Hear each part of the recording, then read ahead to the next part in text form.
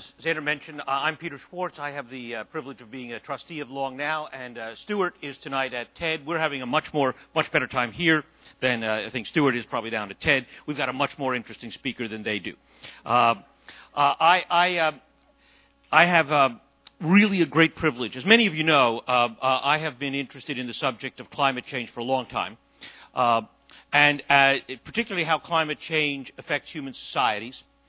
And in fact, my first climate study was back in 1977 when the issue was global cooling.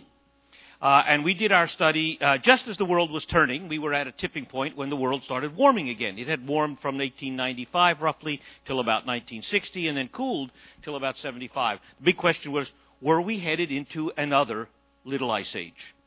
Were we headed for another much colder future? Well, it turned out, no, we weren't. We were just going in a new direction, which is the direction we're going in now. But that began to lead me to interesting questions about where the climate was going. But the truth is that one of the things I didn't really understand was how human societies had, in fact, wrestled with this issue many times in the past. And then a number of years ago, in the pursuit of the books for the GBN Book Club, I happened to read a book called The Little Ice Age by Brian Fagan, and discovered, in fact, that at least one person had been exploring over a very long period of time how, in fact, for 400,000 years, and particularly the last few thousand years, how climate and society have interacted, how people have adapted to climate change. And that man, of course, was Brian Fagan. Brian recently retired as a professor at UC Santa Barbara from the anthropology department, where he was a professor of archaeology, looking at the ancient societies. Brian's also, he tells me, a serious sailor, and that a lot of his insights have come from his experiences on the sea. And those of us who have the privilege of sailing know that it is a very powerful teacher, and we share that experience with Brian. Let me mention one other thing before I hand over. Some of you will know that last Friday, we at GBN published a new report on climate change and national security. If you're interested in the subject, you can go to the GBN website. It's available there. And it's raising some interesting questions of where the climate is going in the not-too-distant future. And with that, questions. So as you came in, you were given this little card. On the back is the space for questions. We will have people collecting questions, is that right, during the course of the evening. We'll bring them forward, and we will then pose a few questions to Brian at the end of the evening. Over to you. Good evening, ladies and gentlemen. I must say I'm very impressed to see such a huge audience in the new venue on a Friday night. The last lecture I gave was at MIT, and just before I went to the lecture, there was a reception beforehand, and I heard two people saying, "Are you going to go and hear Fagan?" And the other guy said, "Hell no, I'm going to go and have a drink." So if anyone wants to leave and have a drink, now's the moment. It's a great privilege to be here to talk about something that there's been a strange reluctance to talk about on the part of archaeologists and historians, and that is climate change. About 10 years ago, I embarked on a project which Stuart just mentioned, to write a book on the Little Ice Age, which was a period of very unpredictable, often colder climate from about 1300 to 1860 AD. And I wrote to a very eminent historian and said, because I knew nothing about the literature, can you give me a few guides as to climate change? Who's writing about it? And he wrote to me and said, "Huh? Nobody's thought about that since at least 1970. He was wrong. There were all sorts of people looking at it, but they weren't looking at it so much from the very long view. They were looking at it more from the perspective of detail. For example, a remarkable French historian, Emmanuel Leroy-Ladurie, wrote a book on the dates of wine harvests, because each fall the authorities in different villages would decide on the day of the harvest. And if you have good rains and good weather, the harvest is early. If you have poor weather, the harvest is late, and they have measured climate change over many centuries since then, and there are historians out now who are making their living studying wine harvests. But it's a very, very specialized world. And what I want to do this evening is take a wide view and a long view. Because another thing in his great wisdom that Leroy Ladurie did, and I wish I'd met him, he must have been lovely, he described two types of historians in classically French prose. There are, as it were, the parachutists, who parachute gently to earth and survey the broad landscape of history. And then, as it were, there are the truffle hunters who grub in the soil and fascinate themselves with minute detail. That's archaeologists for you. What I want to do today is to be a parachutist. And I want to start by taking you to the Middle Zambezi Valley in Africa. And I want you to imagine the fall. The days are getting hotter and hotter, and stickier and stickier, and day after day the sun shines out of a brazen sky, dust rising from the ground which is completely parched. And the men and women are out there hoeing the fields and clearing the brush. They burn the brush, let it fall on the fields to fertilize them. And then every day it gets hotter and hotter. Think 105 degrees. And in the middle of the day, people sit in the shelter of their houses and do not move. If you move a finger, you sweat. It's that hot. And it gets hotter and hotter. And every afternoon, massive black clouds mount in the western horizon.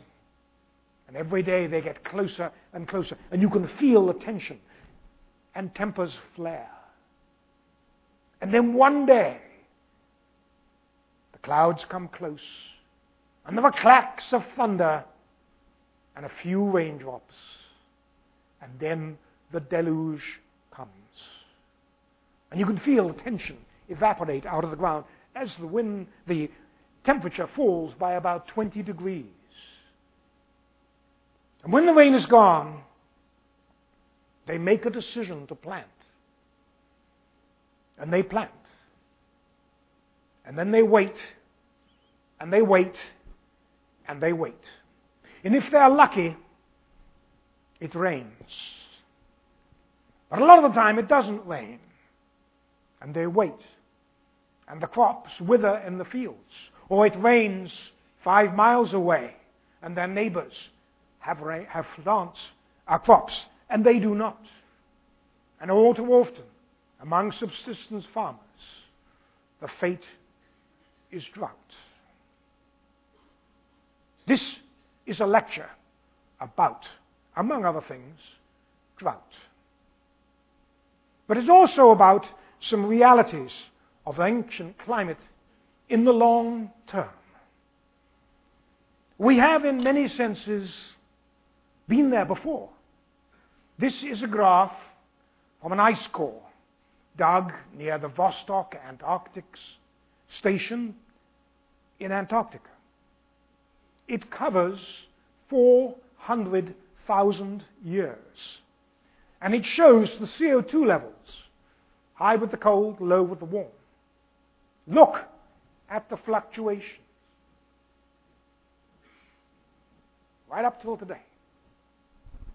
The world's climate over the last 780,000 years has been in a transition from warm to cold, or cold to warm, for over 75% of the time.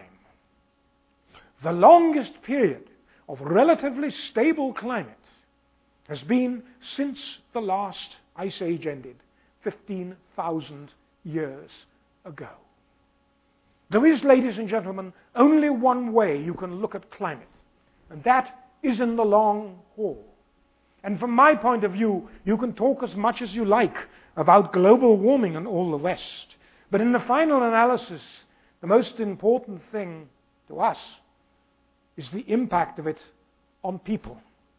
And that's the perspective I'm going to give you this evening. About 15,000 years ago, warming began. It was at first hesitant.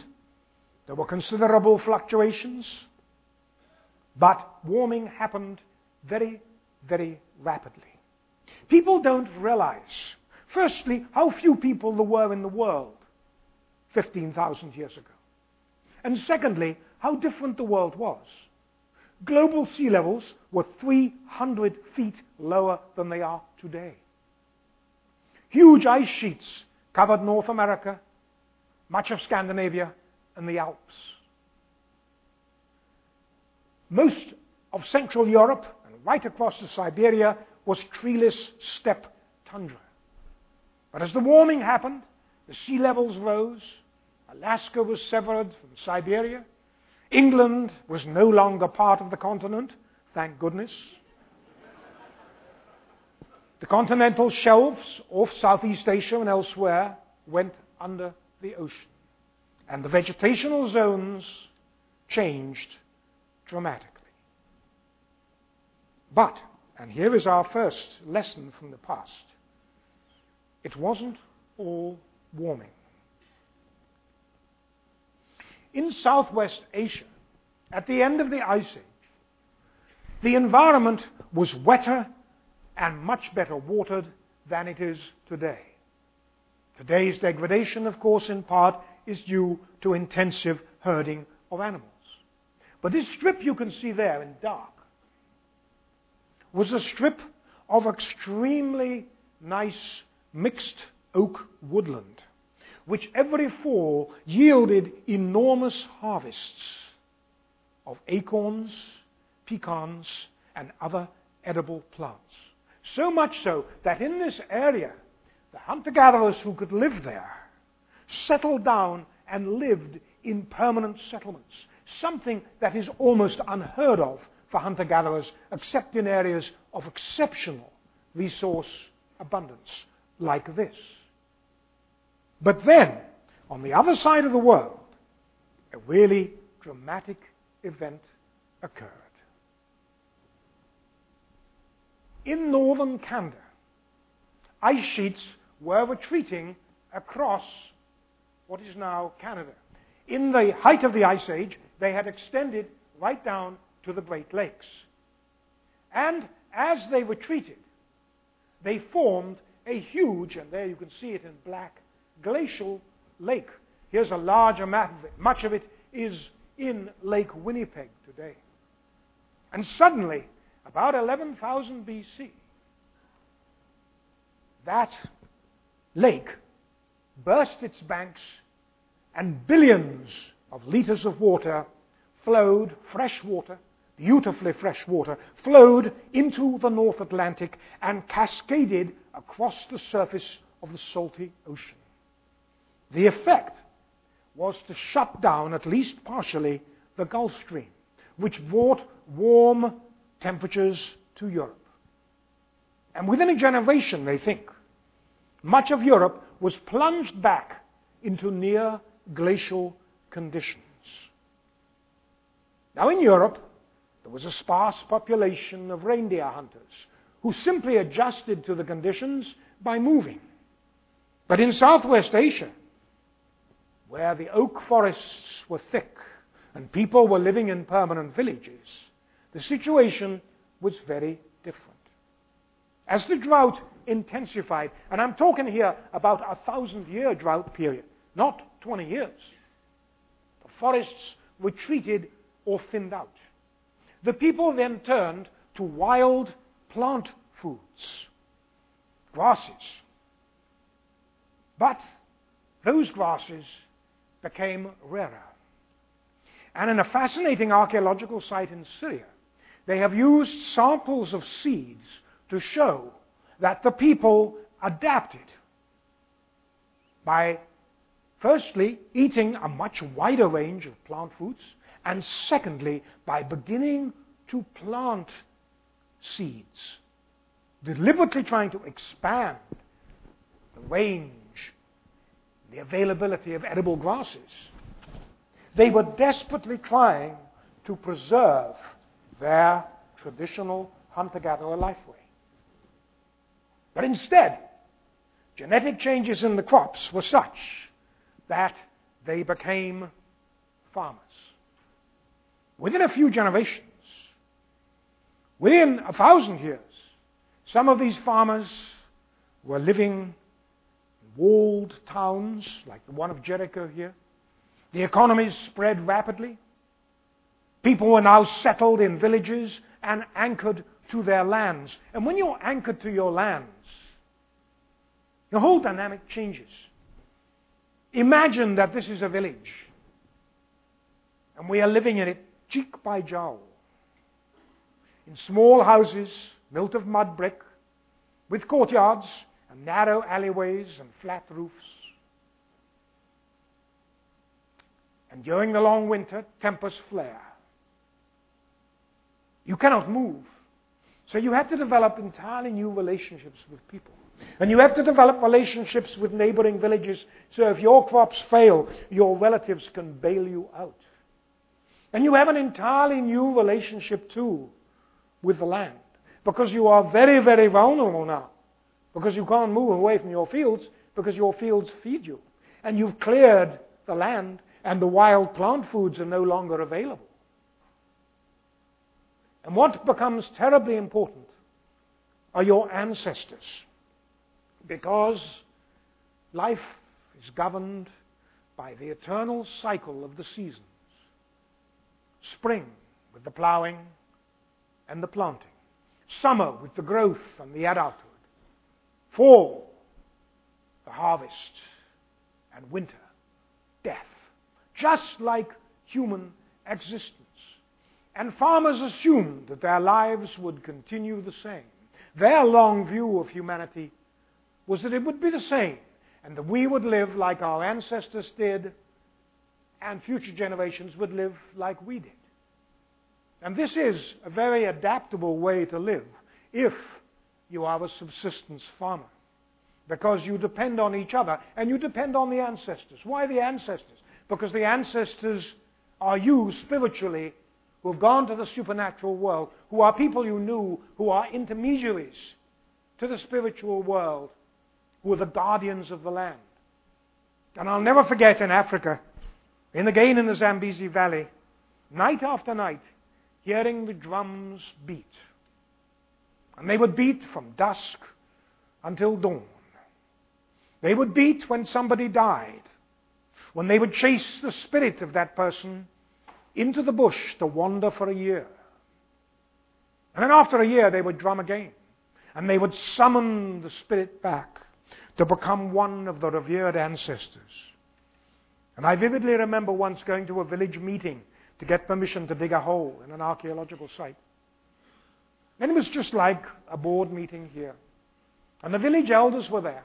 But before we began, the village spirit medium stood up and invoked the ancestors, and clapped his hands to get the blessing of the ancestors on the enterprise. So we dug with the blessing of the ancestors. They were the guardians of the land. I've gone on rather long about this because it's very important to realize that enormous numbers of people in today's world are living at the subsistence level, often in marginal lands. And they are the hidden elephants in the room when we talk about the long future of climate change.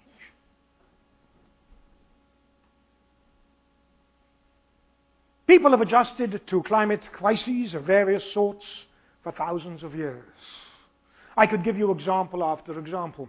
The one I'm going to give you, though, is one from ancient Egypt. You can't give a lecture on archaeology without talking about Egypt. People get upset if you don't talk about it.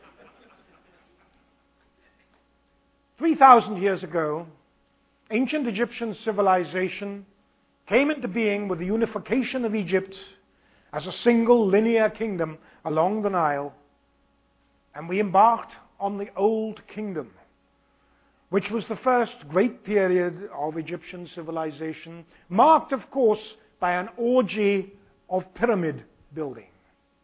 No, ladies and gentlemen, I am not going to talk about pyramid power and its cosmic presence. I'm just saying that those were built by pharaohs who used religious ideology to perpetuate the notion that they were gods on earth and that they were infallible. And one of the big sores that every school student reads and hears about is the notion that ancient Egyptian civilization was nourished by the floods of the Nile. Every year in the summer, the flood would come up, would water the land, and then the flood would recede, and the people would plant, and there would be plenty to eat, and ancient Egyptian civilization, with all its panoply of glory, flourished for thousands of years. Wrong. You may not be aware of it, but the difference between a high and a low flood on the Nile is a matter of a few meters.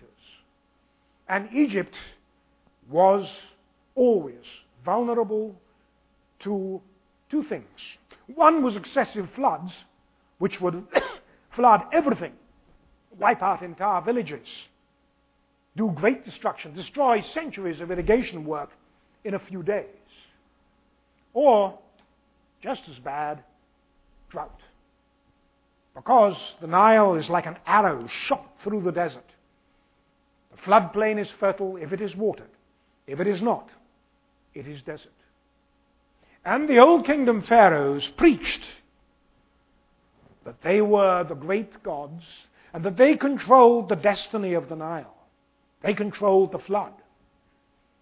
And then in 2180 BC, just after a pharaoh called Pepi II died after reigning for 67 years, like Ramesses II, he was long-lived, the Nile flood failed. And there are graphic accounts of how the Nile dried up in Upper Egypt. People could walk across the river. There was rioting. People starved. People wandered aimlessly in search of food. And people turned to the Pharaoh and said, "Food, please. You've got it. You're the god." And of course he didn't. And Egypt collapsed for 100 years. It collapsed into small, constituent parts.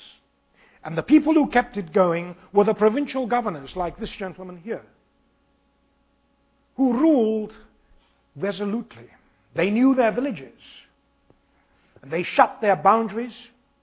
They built dams. They planted on sandbanks in the river. They prevented people moving. They rationed food. And the people survived without the Pharaoh. How do we know this? Because their burial inscriptions in their tombs have been preserved. And one of them, a man called Keti, saying, "I saved the people with my bold actions," just like a modern-day politician. But he did. And the lesson from this was that resolute leadership saved the day. And in the final analysis, if you look at climate change in the long term, if you're a subsistence farmer, the thing that keeps you going is not a central government. It is the links of your village, your family, your ties to the land. Because that's where you're least vulnerable. There are innumerable cases of climate change. Some of them produced by volcanic eruptions, as of course is Vesuvius, which wiped out Pompeii at least twice. Or you can take another example from the Andes. This is the Moche River on the coast of Peru. Some of the driest, most arid land in the world. But through it flow fertile river valleys which are watered by mountain runoff from the Andes. And it was here, in the last 2,000 years, that a series of remarkable wealthy states arose, based on two things. One was the harvest of anchovies from the natural upwelling off the Pacific coast caused by the north-flowing cold Humboldt Current. And the second was intensive irrigation agriculture in the river valleys using mountain runoff. And the people who lived there became real experts at water conservation. And the most famous of all these societies, which flourished during the first millennium AD, was a civilization based on these pyramids here, which was called the Moche. Basically, it was a series of petty kingdoms ruled by people who are called by archaeologists warrior priests. In AD 400, a warrior priest, or a series of them, died. And by a fortunate accident in 1989, these burials were recovered before looters could get at them.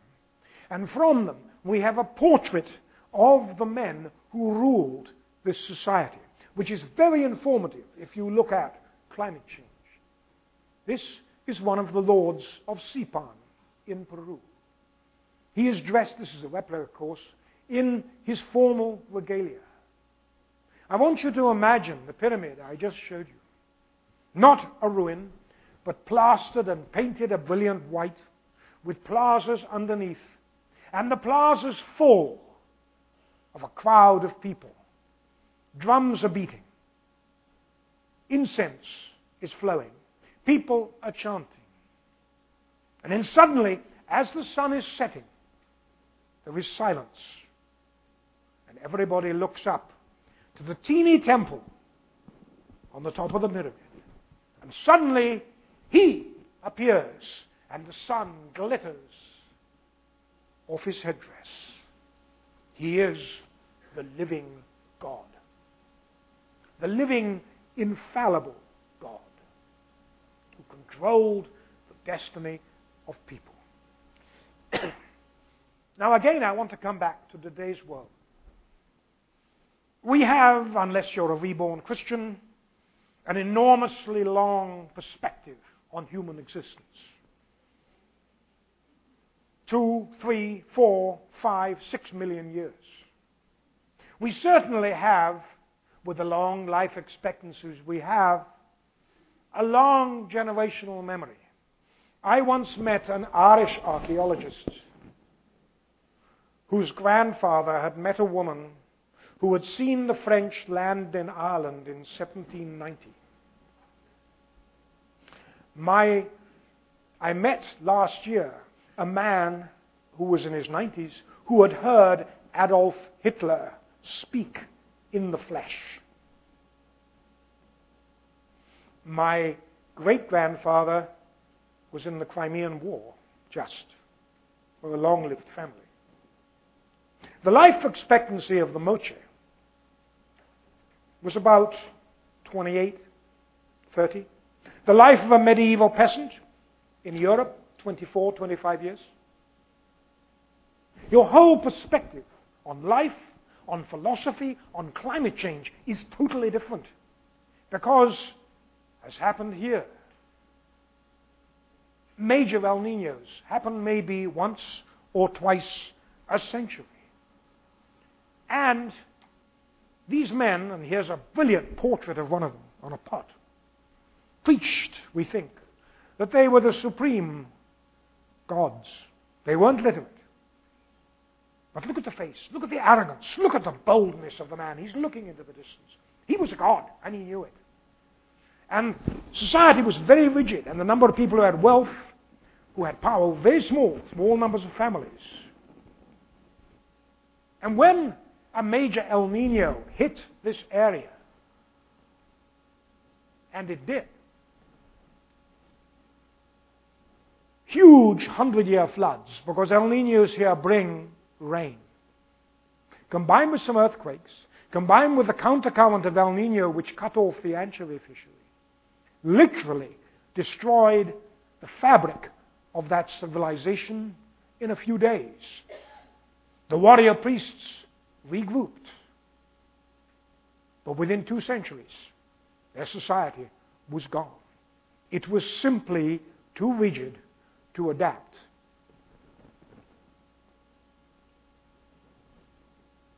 What I'm talking about, really, and I'm going to talk about more now, is subsistence farming. I want to remind you that even today, enormous numbers of humanity, and this isn't us, and the hardest problem I have teaching students, and I'm very thrilled a couple of my former students are here this evening. The one thing I have always had a problem teaching them is that not everybody buys food in supermarkets. You laugh, but I'm deadly serious. They live from harvest to harvest, from day to day, and they have a life unimaginably different to ours. What governs that life? The cycles of the seasons.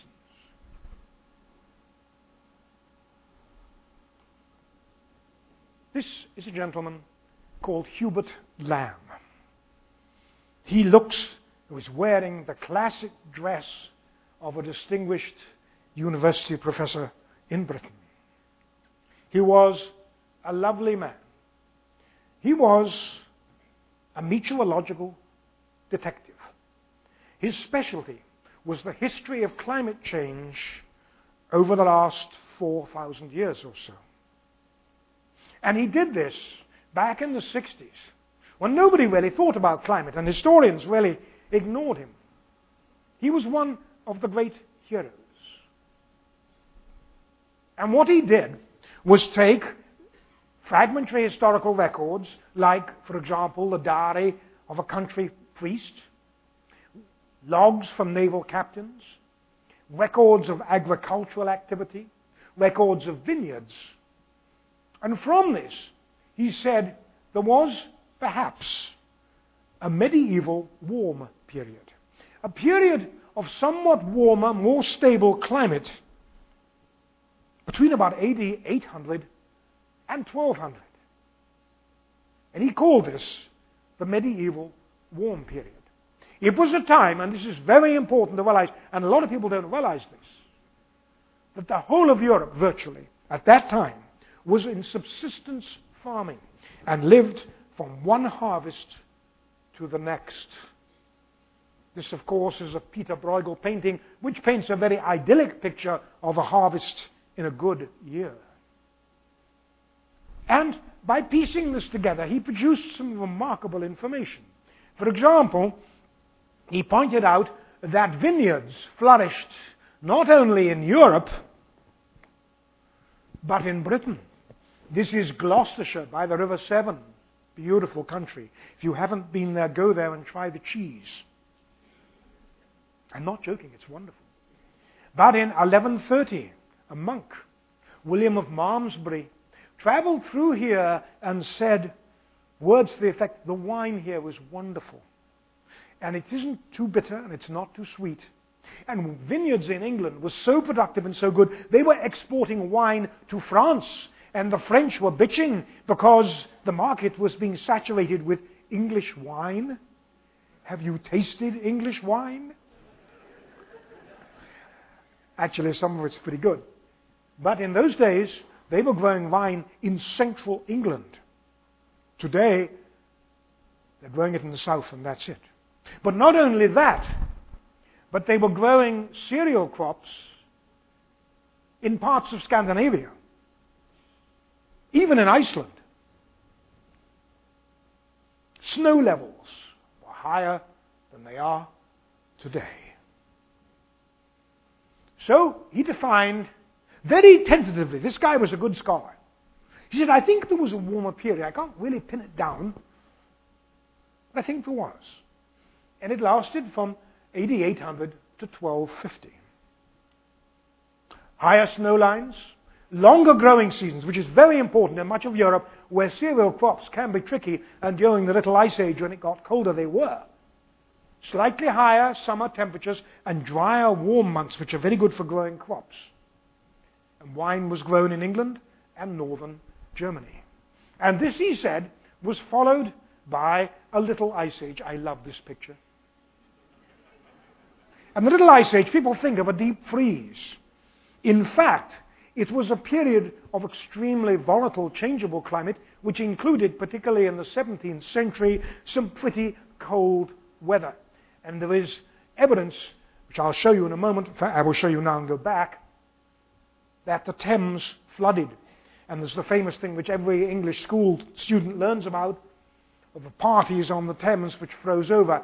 The Thames didn't freeze over after about 1750, one of the reasons being they were building bridges. But it's the classic image of the Little Ice Age. In fact, the Little Ice Age was very much more volatile than that. And it began in 1315. And this is where we get back to subsistence farming. In 1315, they planted crops after Easter. And almost immediately after they planted them, and this was after a couple of centuries of pretty good harvests, and a lot of expansion, a lot more people, it started to rain. And it rained, and it rained, and it rained. By Christmas, there was hunger. And for 7 years, it rained, and the crops failed. Between 1.5 and 1.8 million people died as a result of famine, and particularly famine-related diseases, as a result of these 7 years, which gives you some idea of the vulnerability of medieval Europeans to climate change. But if you look at this on the long term, you're very much looking at a rather limited picture. What Hubert Lamb called church steeple meteorology. Imagine a world like the medieval world, or think of the Norse, the Vikings. How would they know when a storm was coming? All they had was either the view from the top of their mast or from the top of a church steeple, which meant they maybe, at the most, would have a day's warning of the weather that was coming. Today, we have computer models and we have all this thing. It is amazing that people survived at all.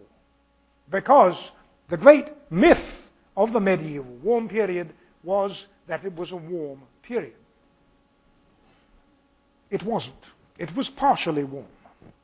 Because, like all these things do in academic life, the medieval warm period became a finite period in history, 800 to 1200. Hubert Lamb said it was the medieval warm period, therefore it was the medieval warm period. And it poured into the literature.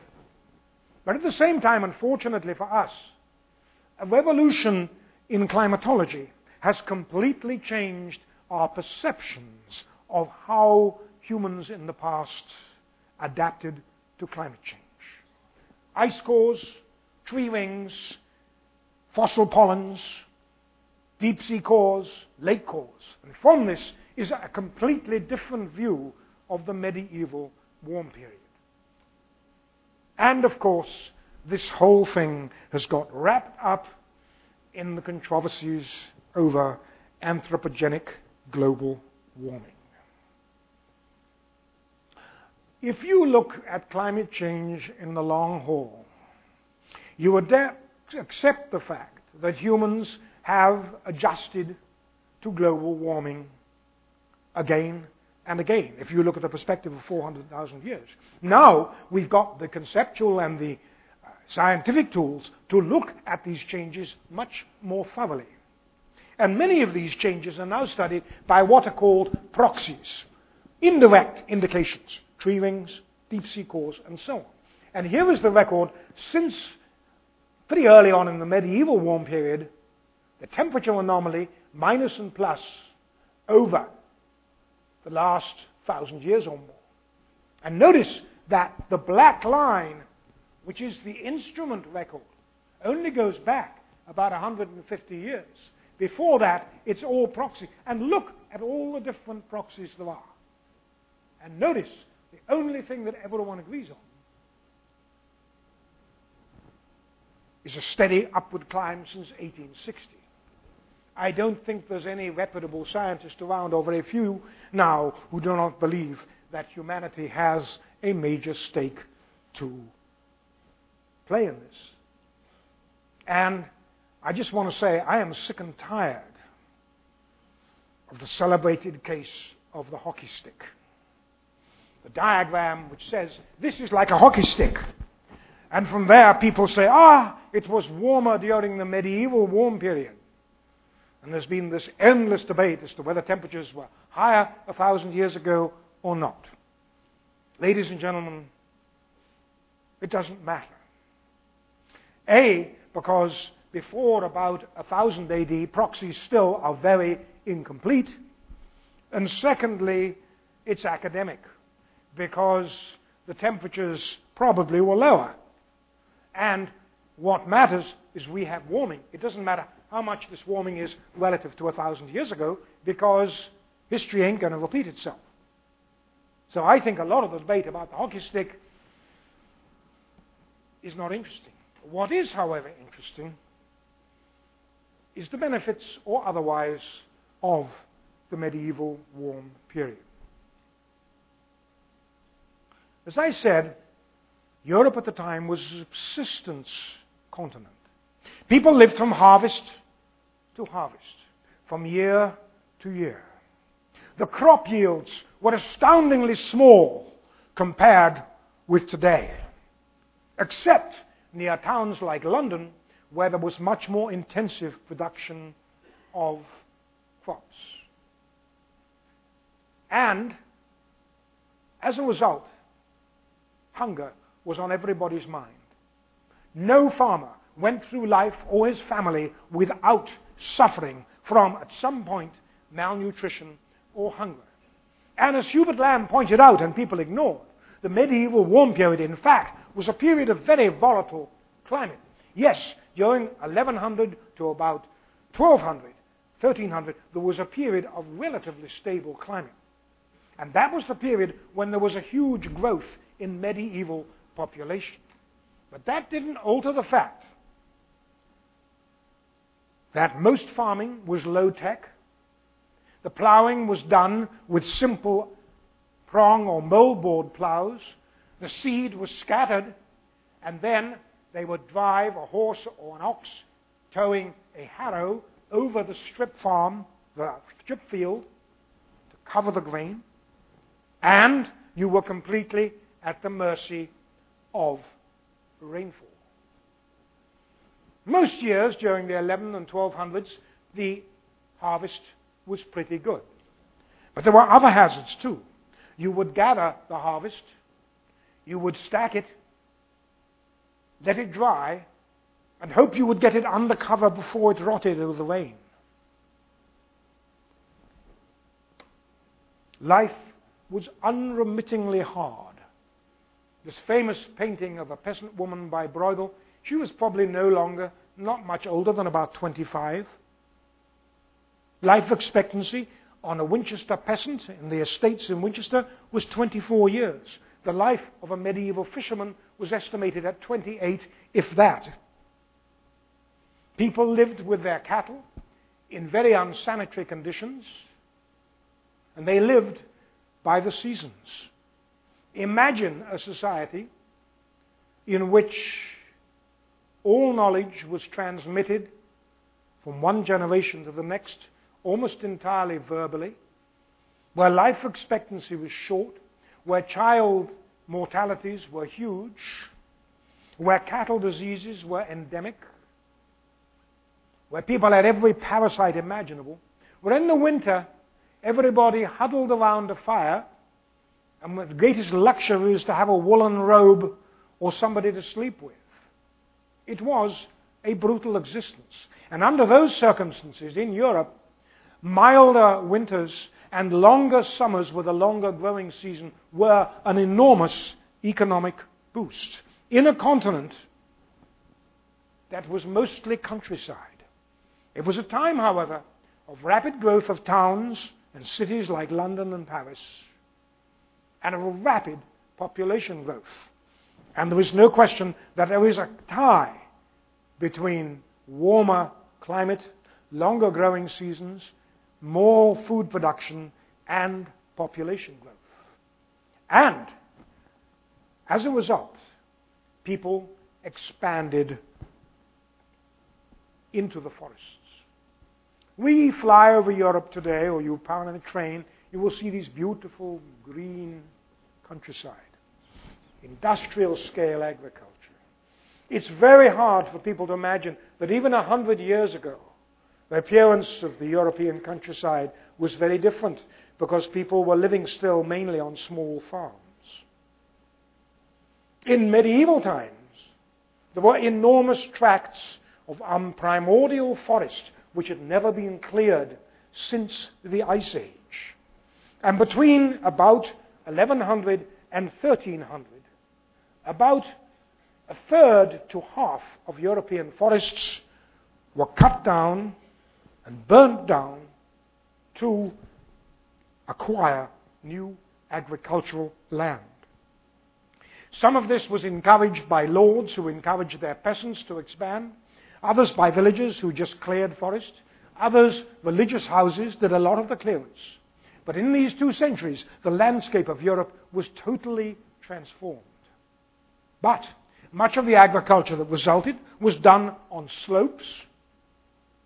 And when the rains came in 1315, these slopes were heavily eroded. Much of the soil was marginal, so people starved when their crops failed, which is something that's happening today. And above all, the resources of the forest were lost. Game, plants, and timber. There was 10% less rainfall, slightly higher temperatures, and more than half of Europe's forests vanished. The only place you can really see primordial forests today is in Poland. Let's look at some other long-term consequences of the Little Ice Age, of the medieval warm period.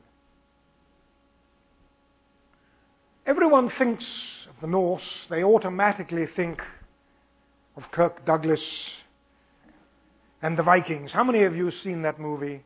What a literate audience you are. Ladies and gentlemen, as an ex-professor, I assign you to go to a video store and see that appallingly bad movie. It's all about warships, orgies, battles, Viking funerals, and people with trumpets. It does the Vikings a gross misjustice. They were, above all, consummate seamen. And most of their voyaging was done not in longships, but in boats like this, canars, merchant vessels, which sailed surprisingly well, which had lapstrake hulls which flexed with the waves. And in these, during the medieval warm period, which was a period when ice retreated from around Iceland way north, they ventured as far as Iceland in 900. They, of course, went to Greenland. Then they went up and down to Labrador and Newfoundland. And very interestingly, they developed a relationship with the Inuit in Baffinland, with whom they traded iron. And it is thought that conditions in the north were so warm that some of that Viking iron may even have gone as far west as the Bering Strait. Connections with another world. So this was a favorable outcome. When the Little Ice Age came around 1250 up in the north there, rapidly Greenland became untenable to the Norse, who lived on a dairy economy, and they abandoned it and left it to the Inuit. In the compass of time available, I am skipping over all sorts of different subjects with disgusting superficiality, which is the luck of a lecturer.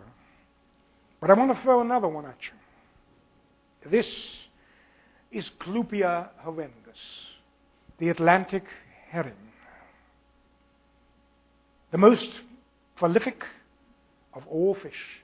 They swarm in the millions.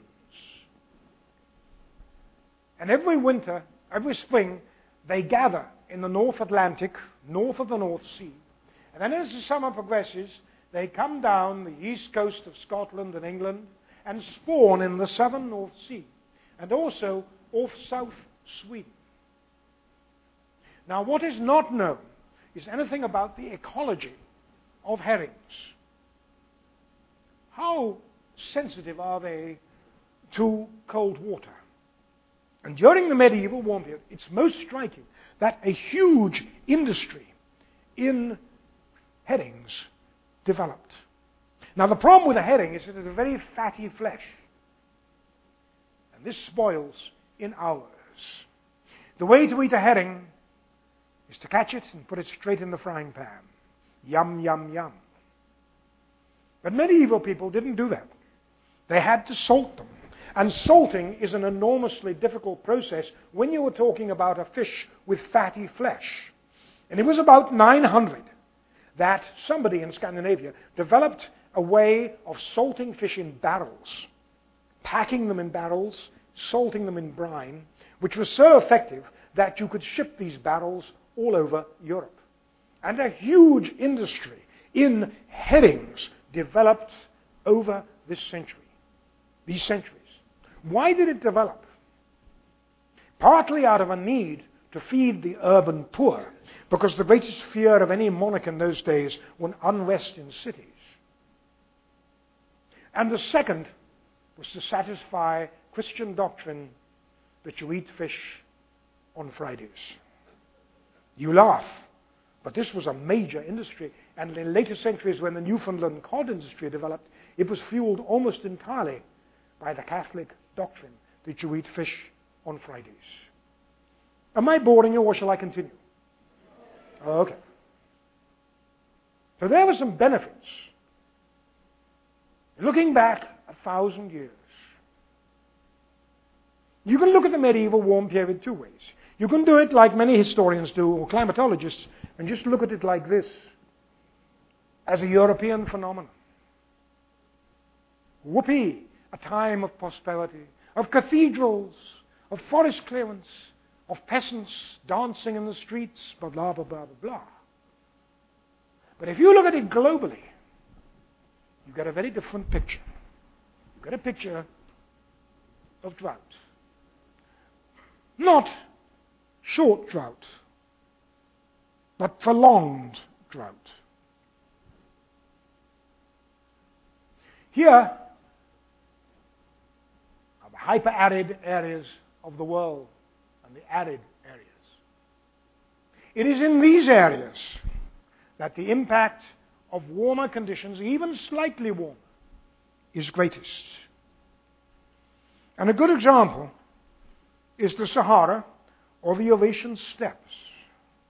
Think of your lungs, provided they're not contaminated with cigar smoke. Think of breathing in. When the rainfall gets higher, the deserts or semi-arid lands attract people and animals. Why? There is water. But when it gets drier, it pushes them out to the margins. And this was an enormously powerful factor in history over the long term. And when you look at modern anthropogenic warming, we're looking at greater warmth, greater droughts, and more push-out of people to the margins of arid lands. The same applies too in northern China, where even today people are getting water supplies by tapping ice caps. And what is very interesting is that in recent years they have studied coral wings. Old coral is rather rare. It's very difficult to find. But if you find it, like tree rings, it gives you a proxy record of temperatures and of El Nino events over large areas of the Pacific. Some years ago, a young graduate student was sent on a research vessel to Palmyra Atoll, which is 300 miles southwest of Hawaii. This is nowhere. And in the Pacific, she found a record of corals going back to the medieval warm period. And what she found was that this part of the Pacific, the Eastern Pacific, wasn't warm and moist. It was cool and dry. And not only that, but the periods of low rainfall in her coral coincide exactly with prolonged droughts in the American West, droughts in Central America, which had a profound effect on Maya civilization, droughts in the Andes, droughts in Australia and in Asia. And for the first time, we can see that one of the great villains of the medieval warm period wasn't El Nino. It was La Nina, the cold opposite part of La Nina. And it seems very likely that there were major impacts during the medieval warm period on all kinds of civilizations. For example, the Maya. Over 1,000 years, the Maya lords became astoundingly expert at conserving water. And their big cities like Tikal here were also giant water catchments with huge systems of reservoirs which irrigated the land around them. And this water was very carefully controlled by the nobles. Each village had its own tanks. But thanks to deep-sea cores off Venezuela, which correlate beautifully with the Palmyra core and with other cores in Asia, we know that a set of droughts also found in freshwater lakes in the Yucatan show that Maya civilization was jolted by long, prolonged droughts at the very moment when we know it collapsed in a wide area. The same is true of Chan Chan, the great Timor capital on the Peruvian coast, which managed to survive because they had very sophisticated irrigation. Tiwanaku, up on the islands, on the other hand, failed to survive because all its investment was in raised farming. So, 1,000 years ago, there were huge droughts. And the word, ladies and gentlemen, is not drought, it's prolonged drought. In a world, there were many millions fewer people than there are today. Fast forward to the 19th century. And in the late 19th century, there were a series of massive El Nino events and monsoon failures, which impacted India at the height of the British Raj, at a time when India was exporting grain for the world grain market. Millions of people died. You can see the pictures here. And it is estimated by one historian, and I see no reason at all to doubt his estimate, that during the 19th century, are you ready for this? Between 20 and 30 million people perished as a result of famine and famine-related diseases, more than in virtually all wars of the same century. In a century when the world's population at risk was a fraction of that of today. What the study of climate change in the past does is to use a very broad range of academic disciplines, archaeology, climatology, history, even bugs, all sorts of things, to look at what one French historian calls the longue durée. Because the point about the past is that it doesn't tell us what the future is going to be, but it shapes not only the future, but the way we think about it. And one of the things that the lesson of the medieval warm period should do, and also the lesson of 19th century famines should do, is to alert us to what I call the silent elephant in the climatic room. There was a huge lot of froth being talked, and the chatterers are having a wonderful time, talking about global warming, higher temperatures, this and this and this and this, higher sea levels. But the silent elephant that very few people talk about is drought. The Hadley Centre, which is a highly respected meteorological centre in England, has recently done a computer modeling project. Computer modeling is something people discuss and argue about a lot. And this study gives you a perspective on the medieval droughts I've talked about. And I can only, in a short compass of time, give you an adequate picture of them. There's been a 25% increase in global drought since 1990. At the moment, only 3% of the world's population suffers from extreme drought, many of them in the Saharan Sahel. And there was a memorable quote in the paper last week from somebody who was yakking about oil in Chad, and some prominent leader said, we don't want oil, we want water. And he was right. That severe drought will affect 40% of us, up from 8%, and moderate drought, half of humanity. Look at those figures. Even if they're half right, they're frightening. And I wager that some of the major wars of the next centuries will be fought not over petty nationalisms, but over water. Because in today's world, I don't know the exact figure, but at least 300 million people are severely at risk for drought and starvation. And just like the 19th century, many of us are totally oblivious to it.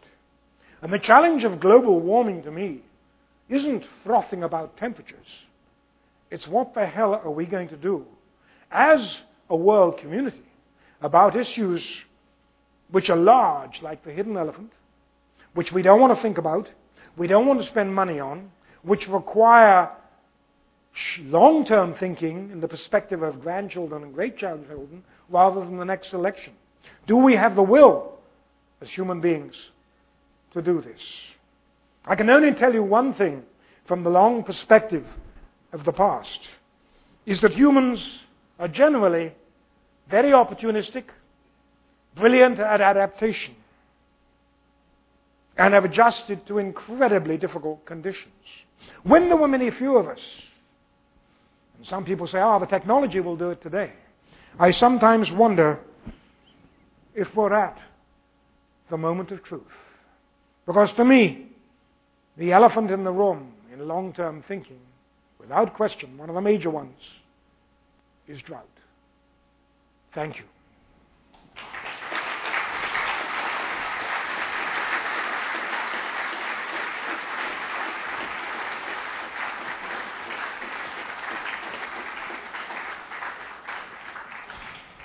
Thank you, Brian. I think you will agree with me that Brian Fagan's an amazing storyteller. His books are equally wonderful storytelling. I must confess, I spent my childhood in Norway and grew up on herring.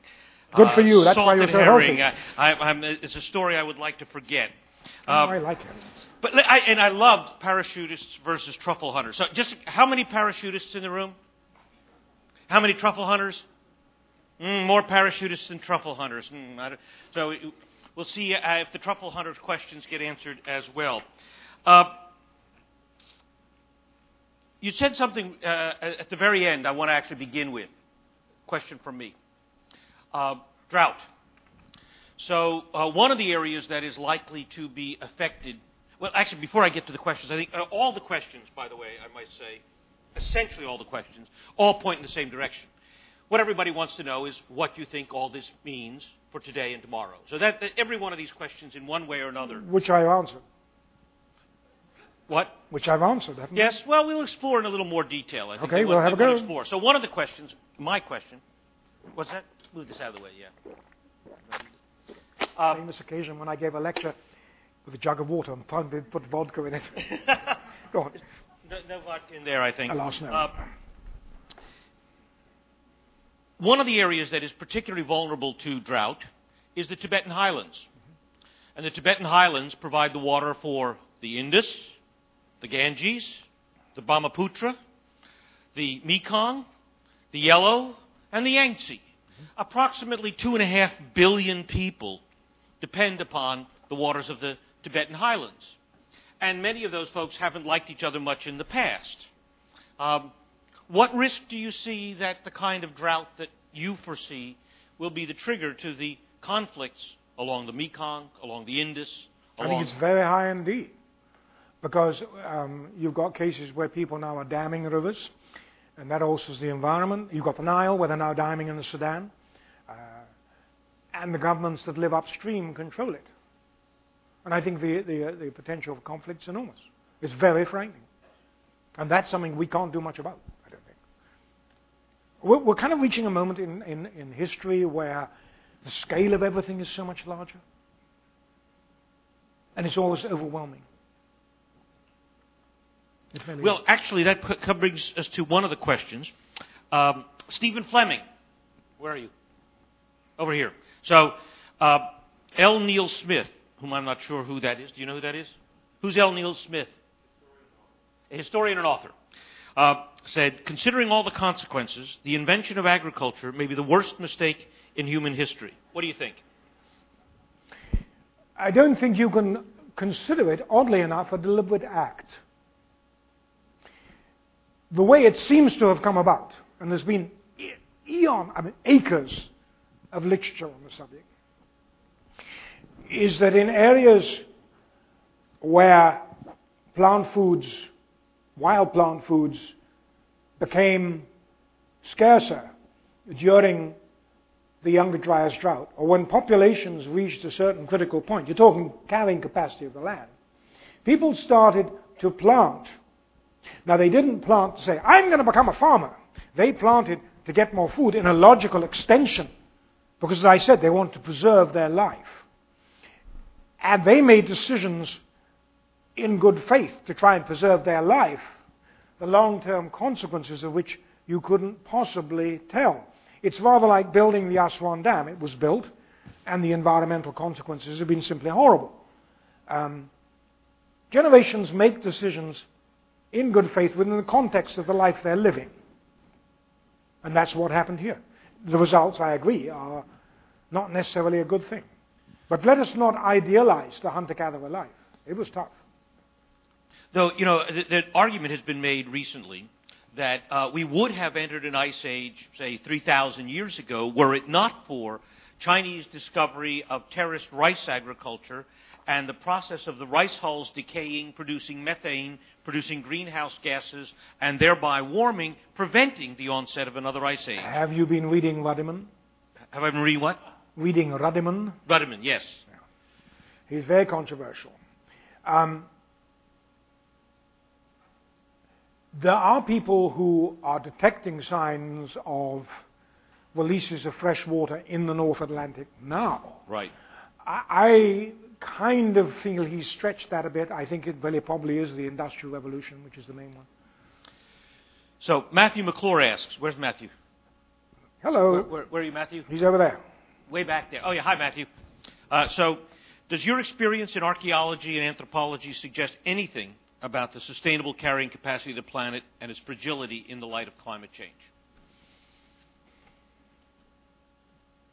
Boy, you ask big questions, don't you? You're taking the long view. Yeah, yes. I really, so far, over the long haul of history up to now, people have come up with solutions. The price in human life has been enormous. I think it really ultimately comes down, and I hate to come back to this, to water, because water is the one thing we can't control. And I don't know if you've recently been to Las Vegas or to Tucson or to Phoenix. It is truly frightening, let alone Bakersfield. We are living on borrowed time. And all you've got to do is go to Owens Lake and see it. And to me, it comes down to one word, water. And up to now, human societies have coped. How much longer can we cope? Yeah, short of desalinization. Yeah, almost all our research suggests, the research at GBN, that the mechanism of transmission of climate effects is water, whether it's hyper-severe rains or floods or rising sea level or drought. It all comes down to water. It all comes down to water. And as populations grow, more and more people live in marginal lands. So my answer is it comes down to water. But it's a good question. So, rate of change. There's lots of reason. You showed a chart that shows the rate of change of climate apparently accelerating. Oh, what up the hockey stick, yes. Yes. And there's good reason to believe that it may be increasing. So how does that relate to our rate of adaptation, our ability to adapt? Do we have the ability to adapt at an accelerating rate? No, I don't think we do. I think it's very interesting because somewhere, I'm a sailor, and occasionally I go sailing in small yachts. And one of the most memorable experiences I ever had was to ship out on an 830-foot container ship with the pilot out of the Golden Gate. For that boat to have steerage way, he has to sail at 12 knots, which is about 15 to 18 miles an hour, just to be able to maneuver. And he could see a quarter of a mile in front of the bow. He couldn't see anything because the ship's so high. And a yacht sailed so close to us, we couldn't see it anymore. And I said to the pilot, "What are we going to do?" And he just looked at me and said, "Nothing. There's nothing I can do. It'd take me 2 miles to stop the ship." We live in a large, industrial, cumbersome civilization. Our ability to respond rapidly to anything, let alone to move people, which is one of the most effective strategies for coping with climate change, has reduced drastically. Just look, I hate to bring it up, at Hurricane Katrina. It's frightening. We're already seeing the insurance companies not being willing to write. And you can't blame them. You cannot entirely blame them. And because if there's one thing most global warming people I've talked to agree on, we're going to see more extreme weather events. And imagine a Category 5 hurricane in the middle of Miami Beach. It isn't imagine. It's going to happen one day. Maybe not in our lifetimes, but it's going to happen. Oh, it might happen, I think, well within our lifetimes. But, you talked about, for example, the example of the Peruvian society that collapsed in a matter of days. We've talked about, on the other hand, parts of European society that adapted in an opportunistic way toward warming and moved northwards and so on. But now you've talked about a fairly brittle modern civilization. How would you compare our flexibility and adaptability to earlier societies? Earlier societies... By the way, that was a question from Noah. Where's Noah? Noah Flower, right here. It comes back again to the question of the number of people on Earth. Both you and I are old enough to remember a much emptier world. About half. Yeah. And I remember, and I go back to this obvious example, going sailing in the English Channel in August and going to a harbour in the Channel Islands, and we were the only boat there. I went back in 1995, and there was no space. And we're in the same situation. There's so many of us now that we can't adapt easily. The most powerful lesson that's come out of Katrina, to me, reading superficially, is the most powerful weapon people have are their own friends and relatives. And in the final analysis, that's what makes societies adapt successfully. And urban societies are so anonymous, it's very different. Very, very different. Well, now we're talking about moving on from simply adapting. So this is from Stephen Someone, no last name. Like Bond, James right. Bond. Yeah, he doesn't have to say James Bond. No. What is your view on human efforts to attenuate climate change, such as carbon drawdown, or efforts to sustain the thermohaline cycle? Are these efforts futile? Who was that? Right there. Stephen who? Thank you, Stephen Magnuson. I hate to tell you, I don't know. I'm just an archaeologist. I'm studying the long view of climate change. I frankly have not kept up with what's going on. My impression is that anything that's tried should be tried, and if it doesn't work, we move on. The problem is, and I think the most fascinating thing is, the real impetus for a lot of this is coming from government. It's not coming from governments, it's coming from business, which is the way it's going to happen. I don't think we've got the political will. We're all looking at the next election rather than looking 100 years down the line. I'm not optimistic. A lot of these questions is just not my thing. Yes. Well, here's a historical question. Given your example of how it took a strict provincial leadership for Egypt to survive, are we going to need a strict father here? I once talked about ancient emergencies, believe it or not, to a conference of emergency preparedness technicians just after Katrina, and the presentation after mine was by a group of people who'd been down there, and they showed the pictures. And these included corpses and everything. It was very harrowing. And I told them this example, and I said the most important thing is very resolute leadership at the local level and at the top. And there were loud applause and cheers. This audience was an angry audience, not with me. And I just said, ladies and gentlemen, You thought it, I thought it, but I didn't say it. Because one lesson you learn from Egypt, and you learn from a lot of these things, that the people who really are good at leadership in situations like this are the people who are in touch with the local communities, who have relatives in the local communities, who really know what makes them function. And that was the lesson of Egypt. And the pharaohs were useless. The later pharaohs, different matter. They really invested in storage, they invested in irrigation, and they changed the ideology from being the supreme God who was infallible to being shepherds of the people. And they learned. We've got a lot to learn about it. So do we need to plan for the 7 lean years, and we need to be putting up our supplies for that? It isn't us. It's them. And the point is we ignore them. Who's them? The people living in marginal lands, people living in drought-prone lands, the developing world. That's where the problem is going to be. And you're going to get issues of migration, involuntary migration. You're almost going to get migration wars. You can get that bad. You're talking about enormous numbers of people, and most people's consciousness of this, and believe me, I'm not preaching, is zero. Well, in fact, our research, you take a look at places like Haiti, whose ecosystems are already shattered, parts of Central America similarly, and they get hit with mega droughts or ultra-severe storms, and we are going to have large numbers of people washing up on our shores. Bangladesh, sea level, gets hit with big monsoons, and you're going to have 100 million Bangladeshis coming to visit India and China, and not particularly welcome. And the Sahel is the classic. Oh yeah, I mean, you're talking things that frighten the hell out of me. So Kevin Kelly wants to know, our own Kevin, I assume that's you, Kevin, right? Okay. In periods of large-scale prolonged drought, where does the water go? Does it always mean that it's, if it's warm and dry somewhere, it's going to be cold and wet somewhere else? Or is there always a balancing out somewhere in the world? Not necessarily, no. No? No.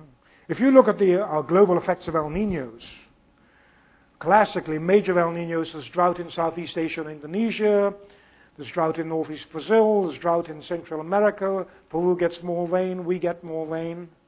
It's patchy, but generally the biggest impact is drought. So this is the last question. It's the bottom line question. Do you have children? Do you have children? I have 2. 2. Okay. You may even have grandchildren soon? Me? God, no. I said soon. Soon. I have, no, a long way. One of my daughters actually lives in San Francisco. Well, in any event, if you were going to... If you were going to advise your children, your grandchildren, where to live, you told us we're going to move. Where should they go live? I don't know. An interesting question, isn't it? The Midwest, probably. No, I have no idea. Probably Canada. Probably Canada. It's going to get nicer and warmer. We'll have some because Canada has a much more civilized views on a lot of things in society than here. And actually, if there's warming, Canada will benefit. This will get drier. That'll get better. Yeah, we're going to have beachfront property on Hudson's Bay. That's right. So we'll take our vacations together on Hudson's Bay in the middle of the next century. Yeah. Thank you, Brian Fagan. Thank you.